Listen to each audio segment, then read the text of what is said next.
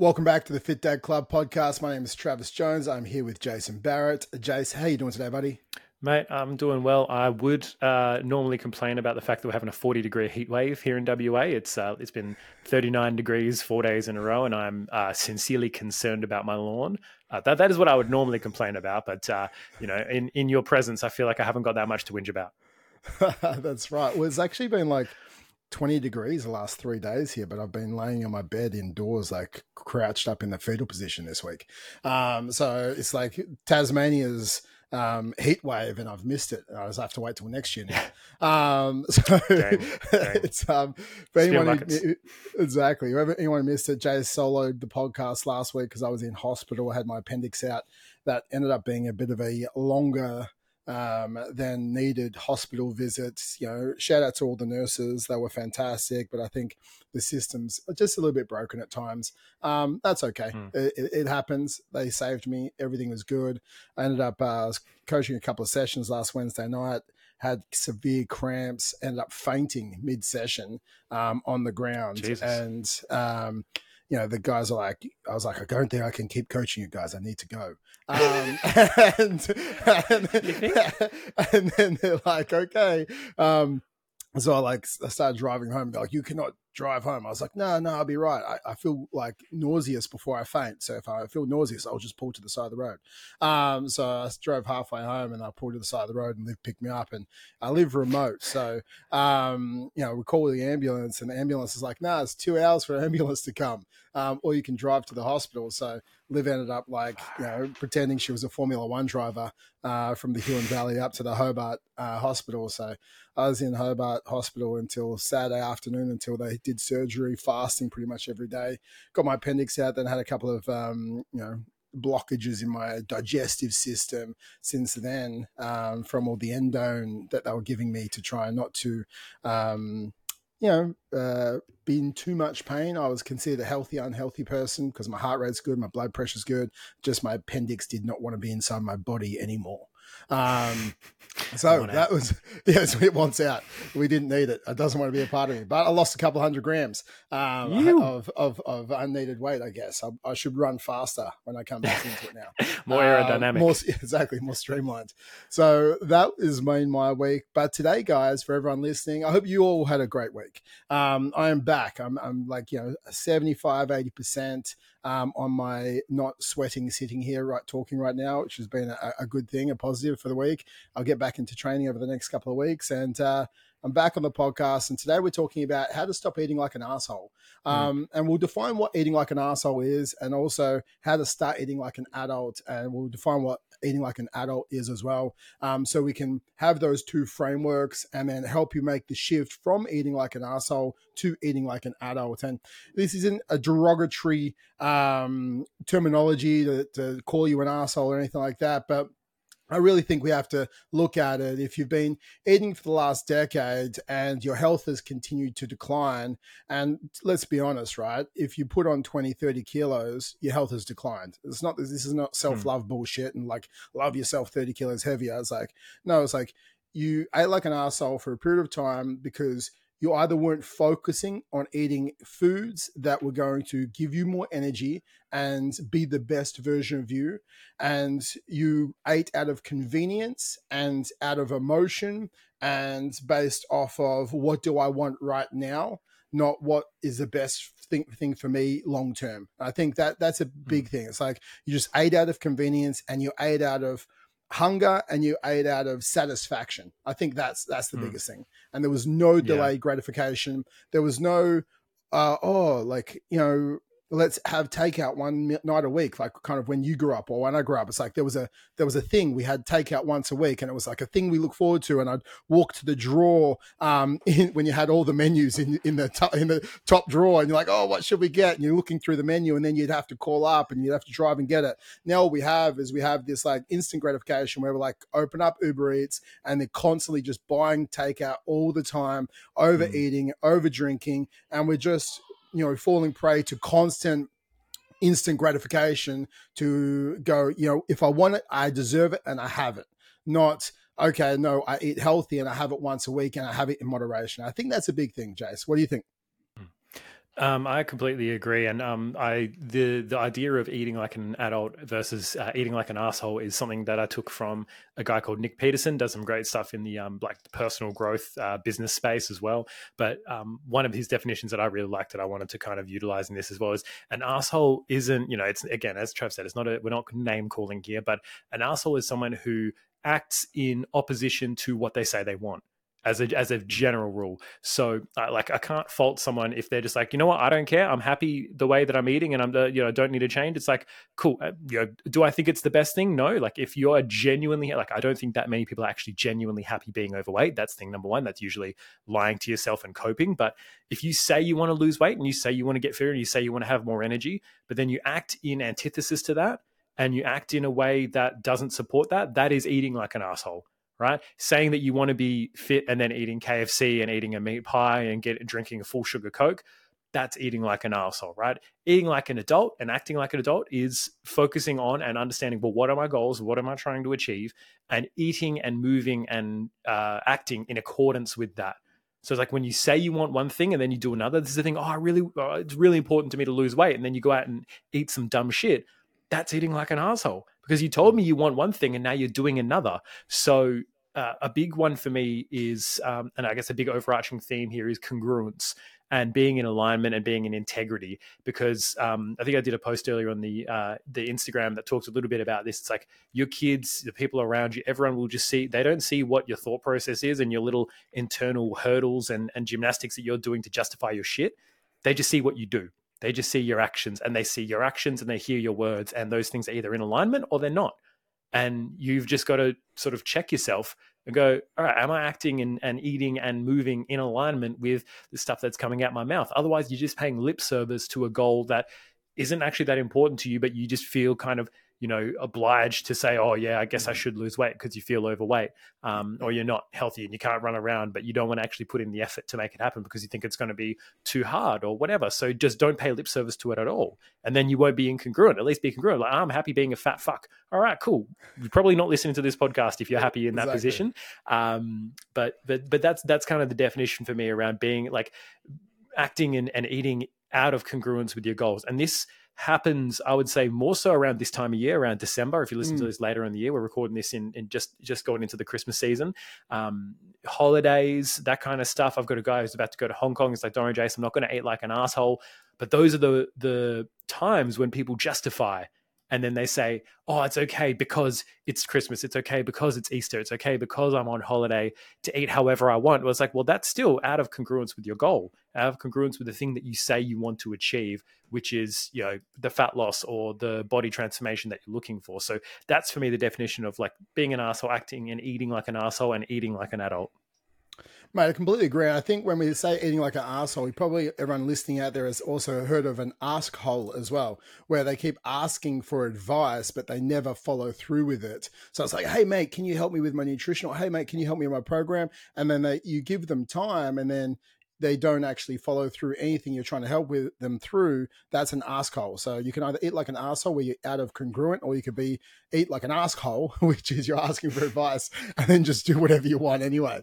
But I think the big thing is, it's like, we say it all the time, like we are teleological beings, happy people and have goals. They have meaningful goals. So all of us, it doesn't matter where you are on the spectrum of your weight or your fitness, we should have, fitness-based goals, relationship-based goals, and work or vocation-based goals. If we have those goals, we're moving towards something, and we're trying to create behavioral and characteristic alignment towards achieving those goals at the end of the day.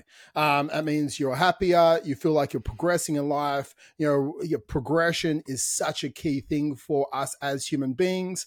We're either getting healthier in some way, our relationship is getting better with our children or our partner in some way, and we're progressing with our work in some way, or they're all going backwards. Right? Either way, right? But we're either moving forwards or backwards. There's no stagnation in life in these three big key areas. So now we know we can either eat like an arsehole or eat like an adult. We have to go, sometimes you don't even mean to eat like an arsehole. Okay. And I think this is the biggest thing as Jace was getting to, and especially at this time of year. And, we're going to talk about some key areas to get your mindset right and how to transition and also be emotionally and consciously aware of your eating patterns and how to make sure you don't fall prey to eating like an arsehole over the coming weeks in the silly season. And I think the biggest thing to start with is it's understanding the root of cravings, right?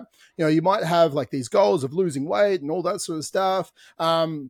But you keep falling prey to these cravings, and these can stem from emotional triggers. They can be boredom. They can be nutritional deficiencies. But we need to understand what they are so we can overcome them, right? And I think that is a big thing. So, boredom, we all know that when I look at it, most of the guys that I coach, Monday to Friday lunchtime, they're tracking on the nutrition app that we have because all of a sudden they don't have time to be bored. They're in work mode. They're busy. They're constantly moving. They don't have as much time to think about food. The fridge isn't next to their desk most of the time. So they walk past the fridge less and like they have to be more prepared. Whereas like when we're looking at boredom from like Friday night to like Sunday night, if they're sitting around the house more, they're bored. They aren't doing as many things. So all of a sudden, to try and fill the void that is boredom, we can eat because it's something to do. So I think it's understanding, is there a boredom thing or is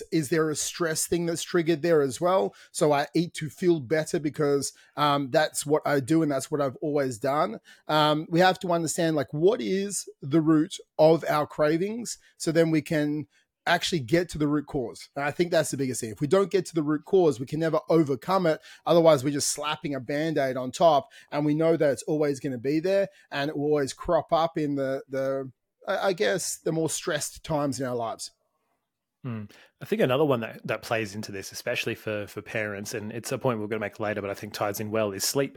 And we've talked about the impact on sleep on cravings and hunger hormones, and the fact that if you don't get a good night's sleep and your sleep isn't good enough, then ghrelin tends to be secreted more, so you get hungrier and you get more cravings even though you're not that hungry. Your hunger hormones just kind of out of whack if you're not getting a proper night's sleep. So having a nutritional plan is kind of something that we'll talk about a little bit as well on the more practical side. But part of your cravings may come from if you have shit night's sleep, and those shit night's sleeps are going to come from things like having too much alcohol. If you have too much to drink, and this is a typical time for Aussies to start getting on the beers and doing that kind of stuff, having barbecues, but even one drink that's not fully processed and out of your system before bed is going to impact your sleep because your body's got to work at metabolizing that alcohol, and it's got to focus on that before it does any of its normal shit that it does and actually getting rest, which is why most people after a big night out, they'll be dehydrated and they'll wake up feeling like shit, mostly because your body didn't get to do what it needed to do. So you're almost operating on like zero sleep. You've had you've closed your eyes for 8 hours is all you've done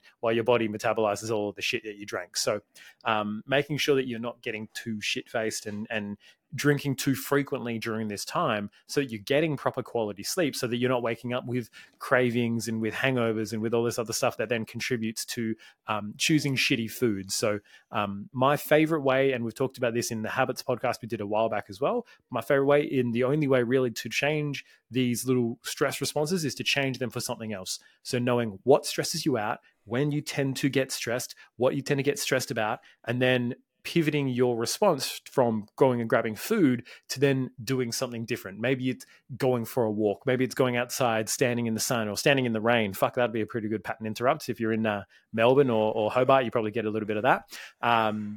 But going outside, doing something different and having an immediate response that is different to going and grabbing your, hey, Imogen, she's been skipping naps lately, which has been a lot of fun. So she's definitely getting some hunger cravings and, don't be like Imogen, don't skip your naps. But yeah, that's having that habit trade is vital. So don't just say, I'm going to stop stress eating. It's like, you've got to start stress walking, right? Fucking have 2-in-1. You trade your food for your walking, you get infinite better benefits. I think when we look at that and going into the habit loop, so like this you have to be emotionally aware with this. So I think that's a big thing.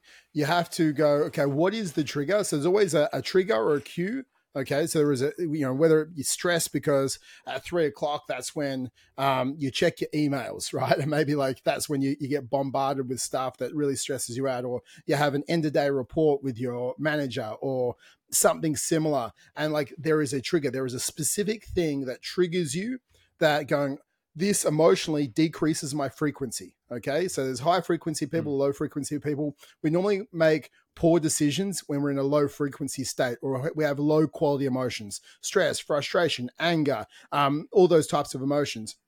And so when we look at that, we have a trigger that sets off, okay, this emotional response. And then what we want to try and do, a lot of us, we try and numb the emotions, or we want to reverse the emotions. We want to feel good. So at the moment, I feel frustrated. I don't want to feel anything, so I drink alcohol. Or I want to feel better, so I eat food. Okay, so it's either one. We sort of tend to say that there's a cue or a trigger, then there's a routine, and the routine is followed by a reward, and the reward is I don't feel anything anymore because I'm shit-faced, or I feel better because I've just eaten food that has made me feel good. So that's what we look at. So we want to sort of numb our emotions, or we want to feel better. So what routine can we put in there that I can deal with these emotions better? One you need to become more emotionally aware and actually understand, how to deal with stress better. So you could focus on some breathing techniques, and that could be a big thing you look at. But a trigger could be you get those emails.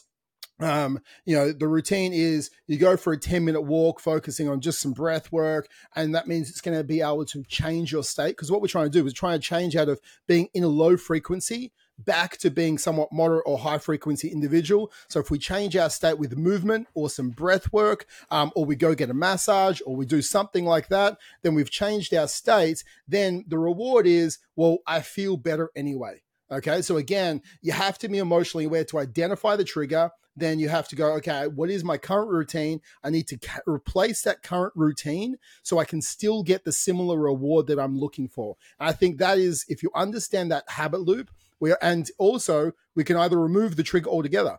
Maybe just never check your emails again. Okay, maybe just do that. Have everything come. It's actually a decent thing. Once you have that negative association to one thing, it might be like, hey, maybe you send your emails to a different platform and they come through via Slack or a different messaging service. So it's like, all right, I'm checking something different and it's in a different format.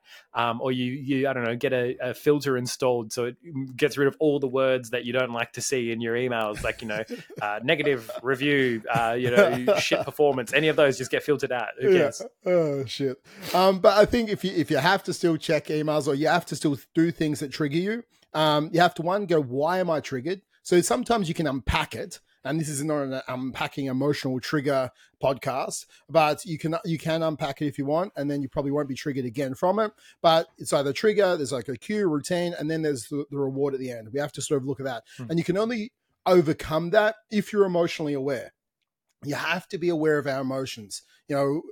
As men, we don't want to not have emotions. We don't want to walk around, stoicism is good to a degree, but we also need to understand why we feel emotions so we can then use them correctly as well. So I think that is the big thing, becoming emotionally aware. You have to allow for self-reflection with emotional awareness. If you had a trigger, and at the end of the day, it's like, and you had a goal and you had behavior characteristics, you had these behavior traits you were trying to follow, like tracking your food and eating correctly for your meal plan, and you deviated from the plan, if you reflect at the end of the day and go, well, I deviated here, why? Oh, I was stressed. Why was I stressed? And you have to sort of peel back the onion a few times so you can get to that root cause and go, how can I deal with this differently next time? And I think that's being emotionally aware. It's understanding the triggers, because that's what's going to lead to cravings or not the correct plan for your food or alcohol consumption based on what your goals are. I think that's a big thing. And we need to find what's an alternative way I can deal with this stress or emotion that isn't turning towards food or alcohol to make that either blunt emotions or change my emotional state. I think that's the first thing. I think the second thing is, you can also have these cravings from just having a really crap diet, right? Like I think you're not eating a balanced diet at the end of the day. So you might be following like an if it fits your macros meal plan, and maybe you're not if you're listening to this podcast, but you could be, where you're just trying to hit your calories and you're having really nutrient deficient foods. Weight Watchers sometimes is like this, or is it's just about calorie control? We're not focusing on having enough protein or having enough fiber inside of our diet. But what we have to look at is we actually have to hit our micronutrients as well as our macronutrients, and that's going to help contribute to us not having as many cravings. I think that is also a big thing. So making sure we're having enough protein in the morning, making sure we're having enough protein inside our lunch and our dinners, making sure we're having enough fiber, making sure we're having enough fats in our diet. We're not starting our day with some cereal and some milk and a big coffee with 2 sugars and just hoping for the best and thinking that's not going to set us up for failure for the rest of our day. So a nutrient-rich diet is a big thing that's going to help solve the problem of your cravings as well. Your taste buds do, to a degree, adapt to the stuff that you give them. And also your mind does as well. So it's just knowing that if you are consistently consuming overly sweet things or foods that are just like super, super, super fucking palatable, right? You get used to that level, and then you have something that would normally taste pretty good, and then you're like, oh, this tastes bland, because your palate is so used to hyper palatable, overly processed food. So the less of those things that you include, the more you start to appreciate the flavors in things that are a little bit milder, that are a little bit less intense. And as a result of that, you end up craving those other things less, because you've almost like reset your scale based on like what is like a 10 out of 10 in terms of flavor. At the moment, it's, a fucking choc cookie dough ice cream fucking cookie with all these sprinkles and bullshit on it. But eventually it might scale down to, just some plain chocolate. Then it might scale down to dark chocolate and all those things. I'm not saying you got to give these things up, but by reducing these crazy, highly palatable foods, you will tend to crave less of them because they're just not as present. They're not on like the tip of your tongue as far as taste goes. If you can't even remember what they taste like, you're not going to be craving them. So I feel like eating and indulging in those things tends to increase your cravings for them as well. Like I don't crave KFC anymore because I haven't had it for a long time. But when I used to have it relatively, here and there, I'd be like, oh, it's been a couple of weeks. Or I could go for my one of my old coworkers used to call it the dirty bird, until you eat so much of it that you just like feel like a fat fuck, and you're just like, oh god, what have I done to myself? I'm like disappointed my mum. I'm ashamed to my family. Like that's the level you got to go to then just like get off it forever. Just the grease dripping down your shirt. You haven't got a refresher towel. You're screwed. Honestly, man, with KFC, just to interject, with KFC, I've never been a KFC fan. When I was about 12 or 13, there was a big bucket of KFC that we bought. And I opened it up and there was maggots all through the KFC box that we bought. And this is Trav trying to do some fucking therapy with us.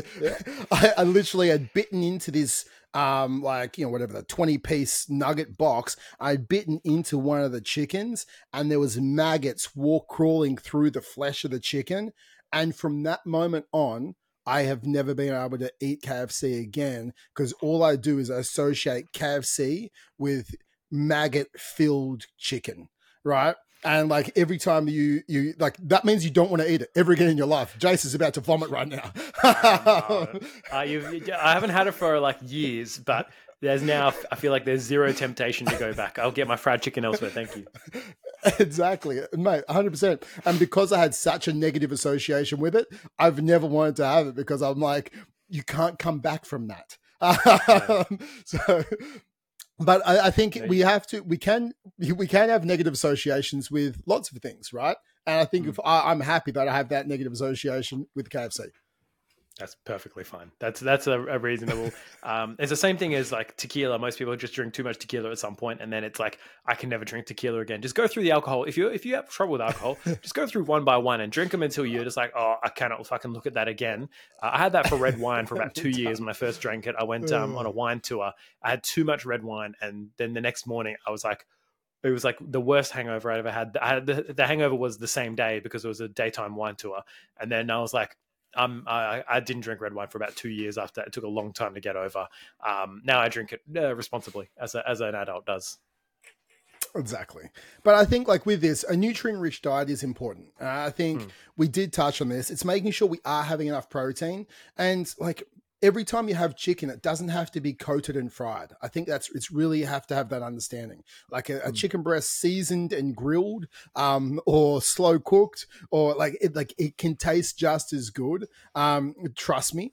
And you just have to learn how to cook. And I think a nutrient rich diet, and maybe for Christmas this year, ask your partner to buy you some cooking lessons. Like that will help the whole family out, because you can start to cook better, things will start to taste more. And just like for me, if I don't eat ice cream, and I don't really ever eat ice cream anymore at all, if I don't eat it, I don't really crave it. Like after a couple of weeks, and same with all of my clients, I'll cut out foods that one, are hyperpalatable, as Jay said before, means like we can eat a lot of them. And when we cut them out for a period of about 2 to 3 weeks, we start to stop craving them.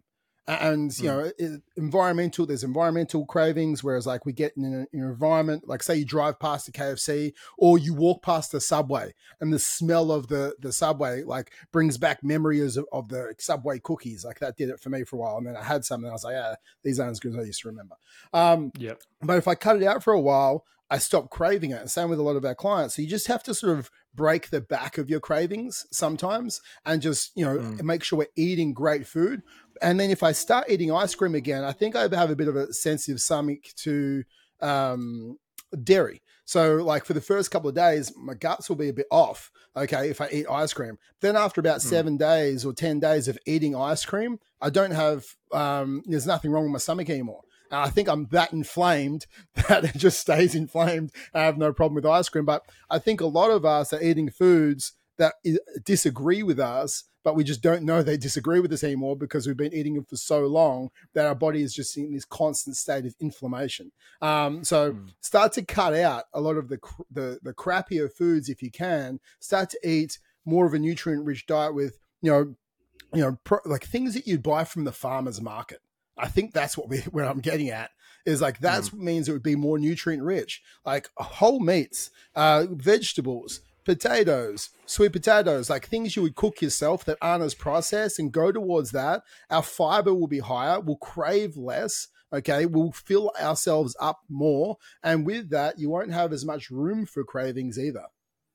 100%. So a lot of it is about lowering your blood sugar and insulin spiking, not because there's anything wrong with that, but it does tend to lead to cravings. When your blood sugar drops in a dramatic way, and that usually comes after a dramatic spike, that's what sends the signal to your body to go, hey, we need more. Because like you need glucose in your blood. Like it needs to go to your muscles to run them. It needs to go to your brain to run it. So it's like if your blood sugar drops severely, that's where it's like, fuck, we need to get some food in you. That's why the hunger signals get sent out as well. So by having more of a slow ramp and a slow decline, it gives you, number one, a more gradual feeling of hunger rather than sharp pangs that as another trigger for a lot of people to then go snack and eat really like a lot of shit food they don't need because they're like, oh, fuck, hungry, need to eat right now.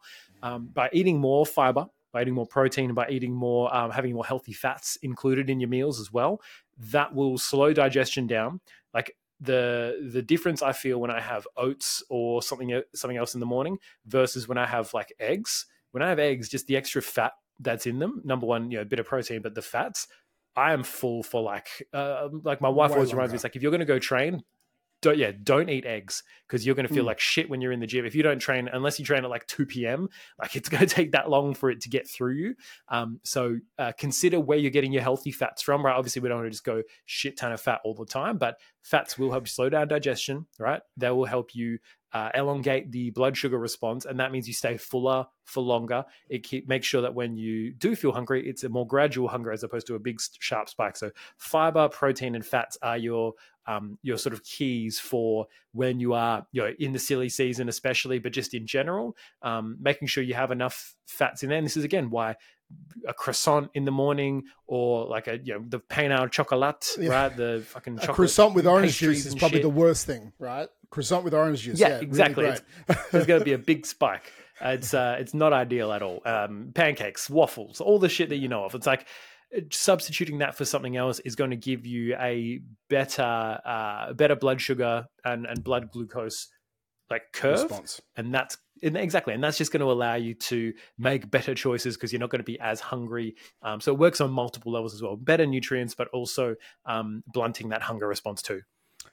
And it's the same thing as like fasting, right? So if you are pushing back your breakfast to lunchtime, like obviously your blood sugar levels will be more stable as well. And then that first meal, if you feel like you just can't, you have to have cereal, and it has, like, if this is what you have to do, one, you don't have to, but if this is where your thought pattern is, like, just cut breakfast out altogether and just break your fast at lunchtime. But I think one thing, the caveat to this is you can't just go have like 3 skinny cappuccinos with 17 sugars in the morning, because that means you still are going to have this blood sugar level spike, because the first thing you're ingesting is, milk and sugar, essentially, which is going to spike your blood sugar levels, and you will lead to higher cravings. So it doesn't matter if your first meal is at noon or 6 a.m. You want to make sure it's a heavier protein and fat-based meal with fiber attached to that. So some steak and eggs be a great first thing in the morning, right? Would be fantastic. And just sprinkle some psyllium husk on top. I'm jokes about that. Don't sprinkle psyllium husk on your steak. That would not be tasty at all. Extra is like sawdust. Ugh. Yeah, exactly. But if we can do that, means you're going to crave less later in the day. It means your energy will be more constant. So you'll have less of these energy crashes where you're like, oh, I feel like I need to pass out. Because what happens if you're having like the cereal for breakfast and your cappuccino with your sugar, and then you have a muffin mid-afternoon, and then you have like this sort of Japanese rice teriyaki, which is just like sugar and more rice on top of that. And then in the afternoon, why am I so tired? It's like you're eating everything to make you tired. You'll try, and then you have like a chocolate fix. So that's what I need. I need a chocolate fix to get me going. Like you don't. You need to just eat better. You need to eat like an the opposite of a fix. It's a exactly. break. A chocolate. It's a break yourself. Exactly. That's why they call it a Kit Kat. Oh my god. Kit Kat. Yeah. Oh, there you go. Look at you. Bang. Yeah. Oh my gosh. So I think with that, nutrient-rich foods, more protein, it keeps you more satiated. It's going to help you gain some more lean muscle mass. It's going to give you the gains that you want as well. And good fats helps. If you're having enough good, healthy fats, it's going to help with your testosterone, which is what we want. You can be more manly. So the next thing, guys, is mindfulness practices. I think that's a big thing. So being mindful around when you're eating. I think this is a big thing. You're not eating because you just sat on the couch and you have to eat, or you just walked in the door and you have to eat because that's what you do, or you have to have a beer because you've walked in the door and you drink beer when you get home. Like you have to be more mindful about when you're eating and why you're eating. You don't eat for the sake of eating. Or also, I'm hungry. Like, are you hungry? Are you actually hungry? Did you eat lunch? Yes. Okay, well, is it 3:00? Yes. Okay, well, you're not hungry. You want food. You don't need food. There's a big difference between want and need. Okay. If you're 20, 30 kilos overweight, like, and it's 3:00 and you've already had lunch between 12 and 1, like, you don't need it. You want it. And that was based on your past decisions. You just don't snack. Like, I think that's a big thing. Stop snacking if you want to try to lose weight. I think that helps a lot of people out and cuts out a lot of calories. So be more mindful about when you're eating and also while you're eating. Don't eat in front of the TV. Like, there's all the studies about, you're going to eat 20 to 30% more whilst engaging in TV whilst you're eating, because you're not actually engaged in the process of looking at your food, enjoying your food, and chew your food like 20 to 30 times. Don't just swallow it down. You're not a duck. Like, you're not a duck and you're not Homer Simpson. Like, you need to actually chew your food. I think that's another big thing. And also being mindful, like, choose a smaller plate. Like, they've done the mindfulness practice about large plates. I think you might know the stat. I think plates over the last 30 years have increased by 15 to 20% in size, like our dinner plates. Do you know the exact percentage? Jace, no, or no? I wouldn't have the slightest. No, unfortunately. No, but you can Google it. I think they've increased by 15 to 20% the size of our dinner plates in the last 30 years. So, and what do you do? Like, as you grow up, I was always in the last 40 years. Our dinner plates have increased by 36%. And what do? We always fill our plate. Okay, we always fill our plate. Like, and then also, I was told, you're not allowed dessert unless you finish your plate, or you're not allowed to leave the table unless you finish your dinner. Okay. We do that. So it's like we have these ingrained behavior traits from childhood that stemmed from the Great Depression or something like that. Like, you have to eat until you're done because we can't leave a morsel of food left on our plate. It's like our plates are bigger, we're filling our plates, and then we're over consuming. So 40 years ago, if they were 30%, 36% smaller plates and we filled our plates, we would have been eating 36% less calories just because that's what we used to do. But now we're doing it and everything's bigger. The portions are bigger. The portion's more calorie dense because there's all the crap that's thrown on it as well. And we still finish our plates and probably go back for seconds. So being mindful, don't need to fill your plate. Eat till 80% full. I think that's also a good mindfulness trait. Like, you don't have to eat everything on your plate. Just eat till 80% full and then like put it away. Like, you don't have to finish your plate. It's okay. Give it to the dog. Give it to your chickens. Give it to the ducks. I've got peacocks at my house now. Give it to the peacocks. So like, give it to. We had 2 peacocks move in a couple of weeks ago, and they just haven't left. So it's like, get a compost give bin. it to an animal. Yeah, exactly. Get a compost bin. But if you're mindful about when you're eating, that means we're going to eat less rather than just eating mindlessly at the end of the day, which means you're just going to keep consuming and I eat because, that's just what we do. Yeah. I was listening to a podcast the other day. It was talking about how for men, and this is kind of in the vein of stress response, right? Because you'll stress eat if you're not mindful of how you're feeling and mindful of your food as well. But it often takes, for guys, their immediate center of the brain that gets activated is the physical center. That's why when you get stressed or pissed off, you kind of want to like clench your fists and fucking kick something. And that's why for a lot of guys that will lash out and push something, punch a wall, kick, do all that sort of stuff, right? That physical center is the first thing that kind of gets activated. So, and then after that, it takes about 24 to 48 hours for your brain to kind of get over that. And then also for guys to process like, well, how do I actually feel about what happened? And, what was causing the issues for me? What was I actually feeling? It takes a bit of that time. So don't expect yourself to immediately know the reason why you responded in stress to a certain thing, but you've got to give yourself the space to actually analyze and think about it, right? If you're just kind of constantly filling your days and filling your time and always on your phone, scrolling your Instagram and shit, doing, drinking, doing whatever, eating food, all of that stuff will kind of numb your brain and distract you from giving yourself the space to go, hang on, why did I respond that way? Why did I respond in stress and, go and eat? And why did I lash out and do all these other things and then cause all these other issues? So you've got to give yourself time to really analyze, all right, well, why did I do the things that I did? Why did I get on my phone and order Uber Eats when we really didn't need to and we had the food there at home? Like, why did I do that response? Give yourself the time and the space and actually ask yourself the question with the intention of answering it as well. So it's just an interesting thing that I listened to that was like, there is a bit of a delay and a gap. So don't expect yourself to know it all instantly, but just give yourself the time and the intention to figure out, why am I responding the way I am? And a big thing for me is, as Trav said, chewing your food, putting the spoon or the fork down between bites as well, not just having it in. Like, if you are still actively chewing and you've got another spoonful ready to go, and you either put that spoonful in while you're still actively chewing other food, or you have just you just fucking like, oh, sub me in, coach, I'm ready to go. It's like the fucking like the soccer player like sitting in the reserves, like tag me and I'm ready to go. Like, you don't know, it doesn't need to be that fucking quick. You're not in World War II shoveling down rations before you get back on the front lines. You're sitting there watching another episode of Suits, right? Like, it's not that big of a deal. So as Trav was saying, like, these are the strategies where you can stop the automatic eating. And the bigger thing for me comes down to either, reducing your plate, or if you are tracking your food, it doesn't matter for me how big or small my plate is, because I know I'm portioning it out onto the plate before I sit down and eat it with my partner or with my daughter. I know how much I'm eating already. And, some days it's going to be more, some days it's going to be less. I don't just fill my plate. I know, cool, I'm having this many calories of this meal, putting it on the plate. Cool. Now I don't even need to think about it. I just finish my plate and I've hit my calories for the day. I don't eat more. I don't need to eat less. It's all good. But that it just requires some intention and some focus and actually being willing to, and I guess the next point for us is actually planning your food and planning your meals, and not just winging it and hoping and fingers crossed, oh yeah, I'll figure it out along the way, because the way you've been figuring it out along the way so far clearly has not fucking worked. So you've got to put some planning in.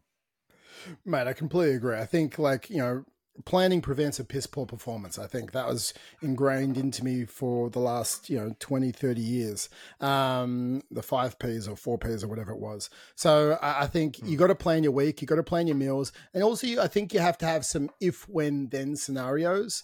And it's like, if, when I'm like, I am actually super hungry and like, I can't wait till dinner, then so if, when it's the afternoon and I just really need something, then I have a protein shake, or then I have a protein yogurt, then I have some beef jerky, then I have 200 grams of carrots and a protein yogurt. What, like, you have like an automatic go-to thing that you eat. It's predetermined, right? Remember, there's structural discipline with if, when, then statements. So if, when it's after dinner and then I really craving something and I want to have something and, it allows me to relax, and you have some high protein yogurt mixed in with a half a scoop of protein powder, 50 grams of frozen raspberries, and like that's your snack, right? If, when I do after dinner, then I eat this. So again, there's no thinking, there's no decision fatigue, there's no reliance on willpower. And I think that's the biggest thing. It's like we need to use willpower wisely. So what we do is we use if, when, then scenarios, so we don't even have to use willpower because we have predetermined decisions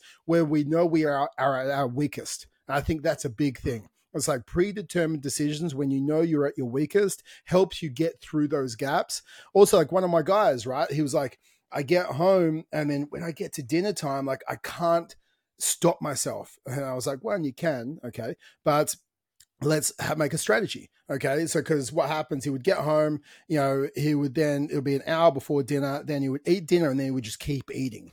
And this was his problem because he was so hungry. So what we did is when he got home, he would have a protein shake with, 50 grams of frozen berries and a little bit of unsweetened almond milk, end up being about 150 calories, 170 calories for him, somewhere in there. And he have that. And then because he had that, he got to dinner an hour later and he wasn't hungry really at all, because he had some protein, he had some, and it was like a bit of a thick shake for him. So he never went back for seconds. His total calorie level went down, okay? And he didn't have to feel like a gluttonous pig from constantly going back for seconds and thirds because he was in this ravenous mood when he did sit down for dinner. So maybe if you need to, it's having that sort of pre-dinner high protein snack that you can have, which sets you up for success so you don't have to overeat at dinner. And everyone's slightly different. Like everyone's meal timings will be different. So there is no perfect routine. There is just your perfect routine for you to hit your calories. And I think that is a big thing for us to understand. So prior planning, meal planning, okay, if, when, then scenarios. So we use willpower wisely. Having like high protein snacks that if you are going to have something that keeps you in line, I think that also helps as well. And I think the next thing is it's like actually making sure you're not just thirsty. I think that's a big thing. Hydration is a big thing. We all often confuse like being thirsty for hunger. 100%. And it's the best way for you to tell. And like everyone's water intake needs are also different. There's no one size fits all, but the best way to tell is, is your pee light yellow to clear? And if it's not, sometimes don't worry, if you take a multivitamin, you'll have B vitamins and it'll be fucking fluoro yellow sometimes. But then, once that one's done, the rest of the day, if it's darker, then you need to be drinking more. And it's as easy as having water as your drink with your meals, either before or during. Like if you drank a cup of water before each of your meals, you probably find that your appetite regulation was a lot better because number one, you're filling your stomach with something initially. So it's kind of priming your stomach for like, oh yeah, shit, we're about to get some stuff. But also you're filling it with a little bit of something. You're making sure you're not dehydrated because a lot of the issue is for a lot of people, there's not a lot of water in the food that we eat as well. Either they cook their steaks and their chicken breast to shit, so there's no water left in it. We'll tend to have oven roasted vegetables over raw vegetables a lot of the time, which, again, nothing wrong with that. But a lot of times you lose a lot of the water in your food. A lot of the overly processed stuff that we have doesn't have a lot of water in it. So you can be a bit dehydrated, which is often, especially if you have a lot of salty foods and you don't have a high enough water intake. So just be aware, monitor your pee color. And if it is starting to get on that darker side, it's like, all right, it's not about drinking like 2 liters once. It doesn't solve your hydration problems. It's just first thing in the morning. The first thing you should be drinking / eating should be some water, right? That's just without a doubt. That should be the first thing that goes in down your throat. A bit of water, hydrate. You've been 8 hours without it. Get something in you that will hydrate you, that will make you feel a lot better. At least a glass of water will do. One before each meal. If you're having 3 meals a day, you've already had 750 mils of water. Not too bad, right? Then you have 2 to 3 more glasses throughout the day. Get a big water bottle, right? Fill it up twice. You know exactly how much you've had. This one's a liter, 2 liters in the day. I usually fill this up about 3 times. If you're doing any exercise, you'll need a little bit more. So just be on top of that, and then have that could be your stress response as well. It's like, cool, rather than going to grab something to eat, I'm just going to grab a glass of water and I'm going to sip on it. If you're like, oh, I don't really feel like I need a stomach water, well, then you probably wouldn't fucking need to eat food either. Like right now, I feel quite full because I've been having a fair amount of water, and I've had my breakfast not that long ago, and it had plenty of fiber and plenty of fats and berries and protein in it. So it was really good. But in saying that, right now, I'm like, I could have probably a sip or two of water, but I probably couldn't eat anything. So it's like, if you're in that point where you're sort of boredom snacking or whatever, have some water. And it's like, it's like what our parents used to say to us: if you don't want to eat an apple, you're not hungry. And it's the same thing for you. It's like, if you don't want to drink some water, you're probably not hungry. Well, the boys' granddad would say, if you're hungry enough, you'd eat a shit sandwich. So I'm not saying go eat a shit sandwich. I mean, I would. I'd eat around the shit though. Like I would nibble the crusts. But yes, you would eat an apple. But in saying that, like for me, like I have 3 of these a day, every single day. I really only drink sparkling water. I don't know. I'm holding my SodaStream bottle at the moment. But these are like 850 mils. 100% I am. But like I know that's 2.5 liters. So 2.5 liters every single day I drink. But I think a big thing is, we are electrolyte deficient. Okay, so our water is pretty much stripped from everything. Like I'm fortunate that I'm on tank water where I live, but at the same time, I'll add electrolytes in it. So I'll put some sea salt into every single one of my water. So I'll get a big pinch of sea salt. I'll drop it inside my water, and don't put table salt in your water, guys. That's not what I'm saying. Travis said to have table salt. No, I didn't say that. You can get some artesian sea salt, or get, the flaky salt that you should be having. You put a pinch of that in each of your like 800 mils of water throughout the day. One, it will stop you having to pee as much because you're actually holding onto the water. So you're hydrating yourself rather than still drinking and still being dehydrated. But it will increase your electrolytes in your system. If we have more electrolytes, we actually crave less as well. So we crave less because we're hydrated and we're electrolyte full rather than deficient, which is exactly what we want. So, understand, get yourself a water bottle. If you like sparkling water, do the same as me and, have your SodaStream and do it 3 times a day. Put a pinch of sea salt in it. You can put some flavoring in it if you want, the 0-calorie ones, and that will help. Like I do that every other one. I think I have the Solos, one that I just tip a little bit inside my sparkling water. It gives me a bit of a taste. I think that's a big thing. Like actually making sure that we are hydrated correctly, especially coming into summer in the Southern Hemisphere, making sure we're doing that. We're not just hydrating ourselves with beer. I think that's another big thing as well. The other thing I was going to say was we make sure we're hydrated. We make sure that we have more of an appreciation around our food as well, that we didn't say before. So it's actually appreciating the food that we're eating. It's sitting there, and rather than, again, I don't want to go back into too much of the mindfulness, but very few times we sit there and we appreciate what we're eating. Like all the things that had to come together for that food to be on your table at that time. Like if you have some more gratitude, and rather than just like mindlessly watching TV as you shovel your face with 17 chicken schnitzels, it's like appreciating the fact that a chicken died. Someone had to do this. Someone had to do that. It all came together. We had to travel for shopping. It's like, I'm so lucky that I can sit here in this day and age and eat this food. And I appreciate it if my wife cooked it or whatever happened. Like it's just sitting there with a sense of gratitude as you're eating will slow down the eating process, and it will lead to more enjoyment from that food. Okay, so you'll have more joy around the food when you have that a level of appreciation for the food you're eating as well. I just need to, we sort of miss that part. And I think that's actually a big part for us that we don't do inside our daily activities anymore. Yeah, 100%. And it's a big thing for me has been, especially in recent times, not only because of cost of living, but appreciating every aspect of the meal and use I remember I did a smoked lamb leg, and so I was like I made sure that I used the bone and made a stock out of the bone and got all the little bits of meat off it, so made like a little bit of like a lamb soup out of it afterwards, and just like really trying to utilize every part of everything that you get, and not just like trying to almost like show respect to the food, especially if you're eating animal products. It's like, cool, this thing died for me to be able to have my extra bit of protein and get my extra bit of muscles, right? Which is that's something to be grateful for, and that's something to say, yeah, you know what, if you want to get very spiritual with it, you can thank the animal for its sacrifice.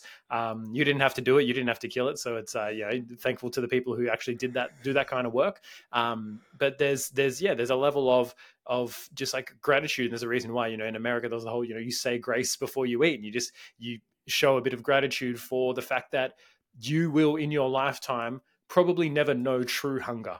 Like there might be some people out there, who've had some hard times and really, hit it rough and probably experienced some of that. But for majority of us, probably not going to know true hunger, and unless you were like me and you refused to eat food, unless it was like I used to random aside, but my diet when I was like 10 or something like that, I don't know why I got off a lot of foods. The only things I would really eat was like peanut butter on toast and Wheat Bix were like my main. That was my two. That was all I would eat.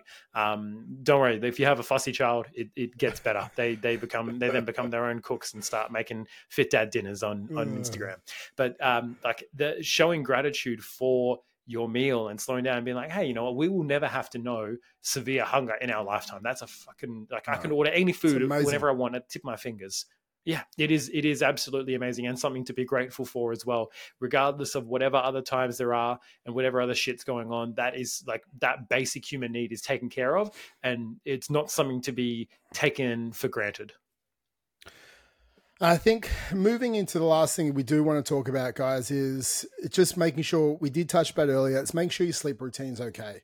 Making sure you go to sleep at a certain time, making sure you wake up at a certain time, and trying to keep those consistent as possible, and also increasing the quality of your sleep. If you are having like that sort of under 7 hours of sleep and you're going towards the 6 and the 5 hours of sleep, like Jay said, we have a hormone called ghrelin that sort of is your day-to-day hunger hormone. Ghrelin increases, it makes us hungrier.